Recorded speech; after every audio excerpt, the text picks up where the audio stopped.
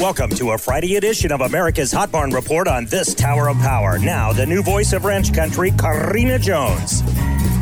Back when a Coke was a Coke and a man's word meant something. Thanks for tuning in to this special Friday edition of Hot Barn Report.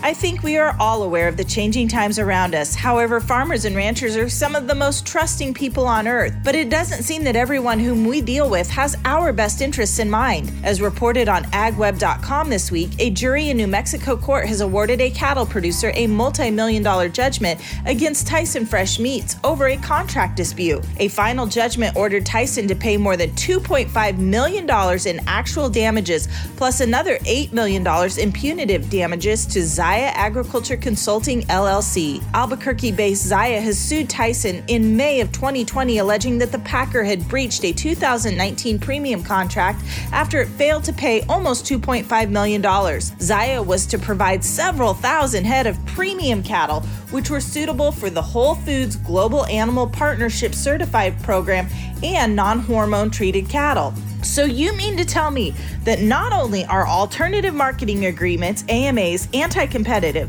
but it seems that in some cases the other party, in this case Tyson, doesn't feel the need to hold up their end of the contract? Forget about a handshake. I guess contracts don't mean much these days either. This is not the first time we have seen a Big Four packer short cattle producers and get caught. Remember back in 2018 when the USDA imposed a $50,000 civil penalty against JBS USA and required restitution to producers after the JBS plant in Grand Island, Nebraska did not accurately track weights, grades, and prices for cattle carcasses on accounts to sellers? In the last few years, we have seen a rash of lawsuits brought forward by meat wholesalers and retailers alleging the Big Four were price gouging them in COVID profiteering. We know that R-CalF and cattle producers have a monumental antitrust lawsuit in the discovery phase in the District Court of Minnesota alleging anti-competitive behavior by the Big Four towards cattle producers.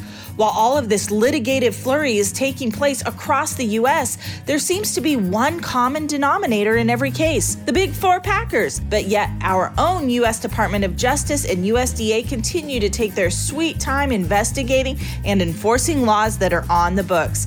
And some lawmakers, they still want to compromise with these actors, which I will never understand. Meanwhile, rural America and the cattle industry shrivel up like a raisin in this July sun. Monty will be back on Monday with all the action from the hottest barns in the nation that power this program: Torrington Livestock, Presho, Lemon, Bassett, North Platte Stockyards, Creighton Livestock, Stockman's Livestock, Mobridge, Platte, and Crawford. Have a great weekend. Thanks, Karina. Next week, price discovery from America's top sale barns plus Brian Winter, owner and forever champion of CattleUSA.com.